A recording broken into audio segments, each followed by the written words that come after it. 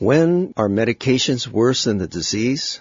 Listen to this true story about a patient, and I think at the end of this story, you'll know the answer to this question. I had a patient once, some years ago, who was on 12 medications, and I asked her, how did you wind up being on so much medication? I really don't like putting people on that much medicine. And her story was that she's just in her 50s, and she used to be on just one medicine for asthma because she had asthma from when she was a child. And she started getting a little bit of high blood pressure as she got older. So they put her on lisinopril, which is an ACE inhibitor. Well, one of the side effects of lisinopril is cough. And when they increased her dose, she started having symptoms of cough. So they gave her some cough medicine and then reduced her dose and then put her on Tenormin, which is a beta blocker. Well, one of the side effects of Tenormin is that it can actually make your asthma a little harder to control. So then they put her on another asthma medication, an inhaler, with a little bit of steroid in it. Well, some of the inhalers can actually make it harder to sleep. So she started having insomnia because of the inhaler. And so they put her on a sleeping pill. Well, one of the side effects of sleeping pills is it can actually make you a little bit depressed. So they put her on an antidepressant.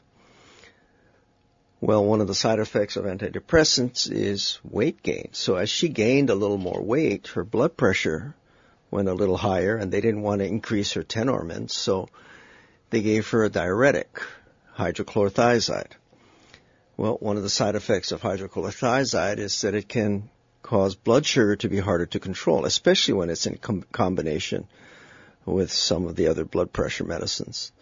So her blood sugar went up, so they put her on blood sugar medicine, metformin at first, and then glucotrol. Well, one of the side effects of glucotrol is that it can actually raise the risk of heart disease. So then they put her on a cholesterol medicine, a statin. In her case, it was lovastatin, to keep her cholesterol under control. Then she started getting some aches and pains, especially in her joints because she had gained weight. And they put her on ibuprofen. Ibuprofen, of course, is an anti-inflammatory that is used for arthritis.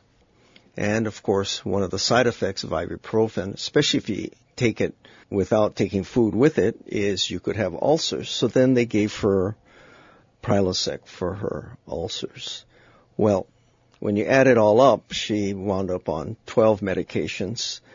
And the sad truth about this story is that virtually all of the medications that she was on was because of a previous medication. And she didn't have to go through that. What I would have done in the beginning was put her on a good diet and lifestyle so that her blood pressure medicine would have become unnecessary. And in my programs, we do this all the time. We get people to control their blood pressure without or with less medication, get them to control their blood pressure, their energy goes up. For a lot of folks, their depression goes away, sleep is better. And all of these medications, or at least most of them, become unnecessary. So when can medications be worse than the disease? Well, they become worse than the disease when they cause another disease.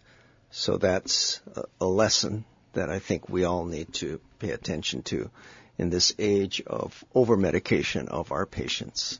I wish you all the best of health.